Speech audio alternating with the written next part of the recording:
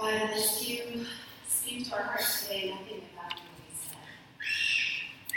So open our minds and our hearts and our best laid plans to your Spirit. Give me your words to speak and keep me completely out of your way. In Jesus' name. Amen. Amen. Animals will do just about anything to survive. Animals will gnaw off their own limbs, climb on top of each other to not drown. In truth, humans, as mammals, will often do the same. In April of 2003, for example, Aaron Ralston was rock climbing alone in Utah's Blue John Canyon when a rock dislodged and trapped his hand. Now, he had not told anyone where he was going or when he would be back, so it was many hours before anyone even realized he was gone. He tried everything to try to free himself, but was unable to do it. After 5 days of not being able to pry his hand free, desperate, he intentionally broke his own arm and then used a dull multi-tool to cut himself free from his hand and the boulder that trapped it. I cannot imagine the presence of mind to do something like that. But when one is faced with death, incredible survival instincts kick in. Our biology is strong. But regardless of how strong our survival instincts are, regardless how much our animal side tries to defy it, and how many times we succeed in defying death, I have something to tell you this morning. No one is getting out alive. That's not to scare you. Last week was Halloween, and no one gets out alive. Sounds like something from a horror movie, right? But in our context, as people of faith, it should be inspiring. Because just as someone who is trying to survive will go to great lengths to do that, so do we see incredible strength, grace, and selflessness in people when they know there is nothing they can do, but that death is going to take them. There's a clarity that happens there when they have that realization.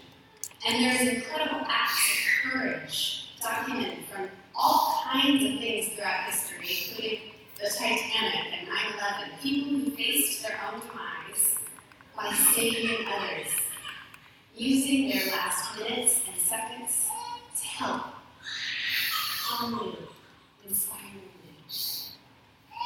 I've told you before about my Aunt Roxy, who was my dad's older sister and an incredible saint.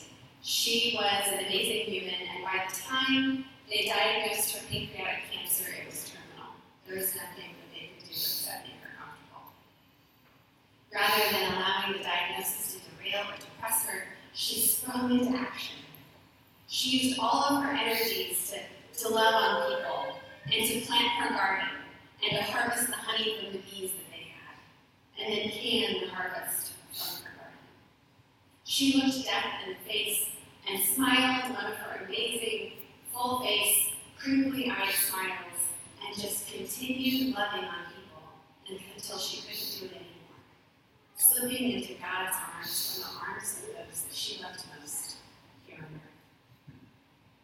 I'm not sure how it was for Lazarus when he died. Maybe it was similar. Maybe he was able to say all that he needed to say to Mary and Martha, his sisters. Regardless, by the time Jesus arrived in our gospel this morning, Lazarus was already gone. Mary, never one to pull a punch, said plain, Jesus, if you had been here, he would still be with us. Mary was one of Jesus' best friends. She was in deep pain having lost her brother. She was sad. She was angry.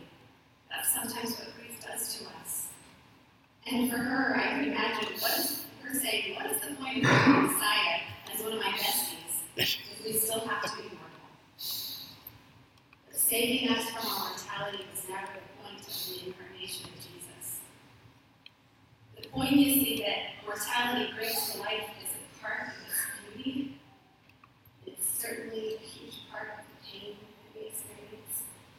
But it's one of the key gifts of Jesus' life, death, and resurrection to remind us that, mortal as we are encompassed in God's love, no matter what. Our earthly lives are like the sand and adults created by Buddhist monks, intricate, colorful, painstaking, time-consuming, gorgeous, and temporary.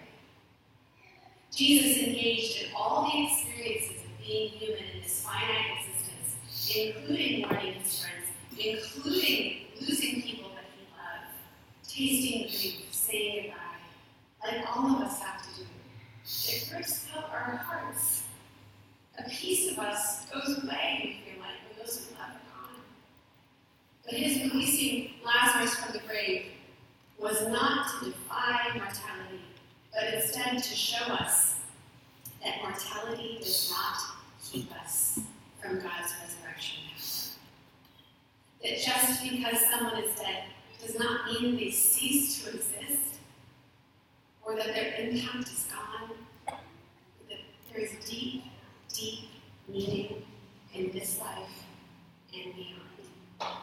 Lazarus being set free from his excursion into death and being set free from those grave clothes is a message to us all. Death is not the end, so you can risk loving. You can risk the adventure of God's grace. You can be bold and unafraid in your life, all the way to your last breath. God showed us a deeper meaning to everything in Jesus. An epic reordering of what is important. The human rules and superstitions that we try and navigate with our lives, right? If we just do this, then this will happen. And if we just are good enough, then that'll happen, right? We tell ourselves these lies, but they're not true. Because not even the rules of death apply when Jesus is around. What is important, what we are called to in our life of faith in the resurrection power of Jesus, is to live and love in this present moment and do the next faithful thing set before us. One could argue that it was a real bummer to be besties with Jesus. Because Lazarus didn't just die once, he died twice. How messed up? He wasn't immortal after that miracle. But I bet that one of the gifts that Lazarus took away from that day was that he never took for granted being alive again. As I mentioned before, there's something about knowing that we're going to die that makes us appreciate being alive all the more. So this statement, no one is getting out alive, is not ominous. It's not scary. It's a call to action. Live, because life is finite. Love, because everyone around you is mortal and you will lose them someday. Be faithful in this present moment, because now is what matters. Today is All Saints' Day. We as Christians get to remember our loved ones and know that they are with us and that we are part of the great company of the saints together and will be reunited with them one day. And when we remember those who have loved and formed us, we get to embrace the incredible mystery of God's love and resurrection. Many of us still have deep pain when we remember the saints that we have lost in our lives. But that pain stems from the relationship and love that we share. So thank God for the grief that shows us how deeply we share. How truly magnificent love and relationships are. How precious each breath is. Our culture doesn't want to think about this stuff. We got about, nobody wants to talk about death or dying, nobody wants to talk about somebody grieving, nobody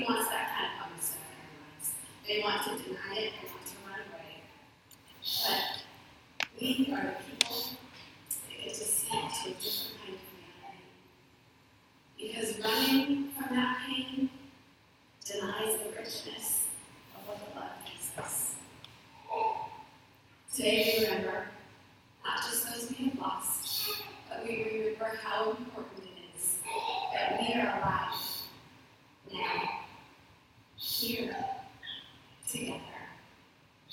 Remembering that we are infinite souls and finite bodies allows us to do epic things, like showing up every day, like loving people when it's hard, like saying we are sorry, like taking out the trash and drinking wine with friends and holding cute babies and surprising loved ones and visit. These are the epic things of life. These are the things that matter. Go ahead and get a library named after you if you must. But what really, really matters, y'all, is how gentle you are to those closest to you, and if you're nice to the wayside.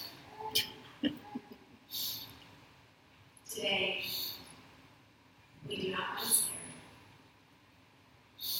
We sit in confidence, in our grief and in our hope, knowing that the resurrection power of Jesus beckons us to life.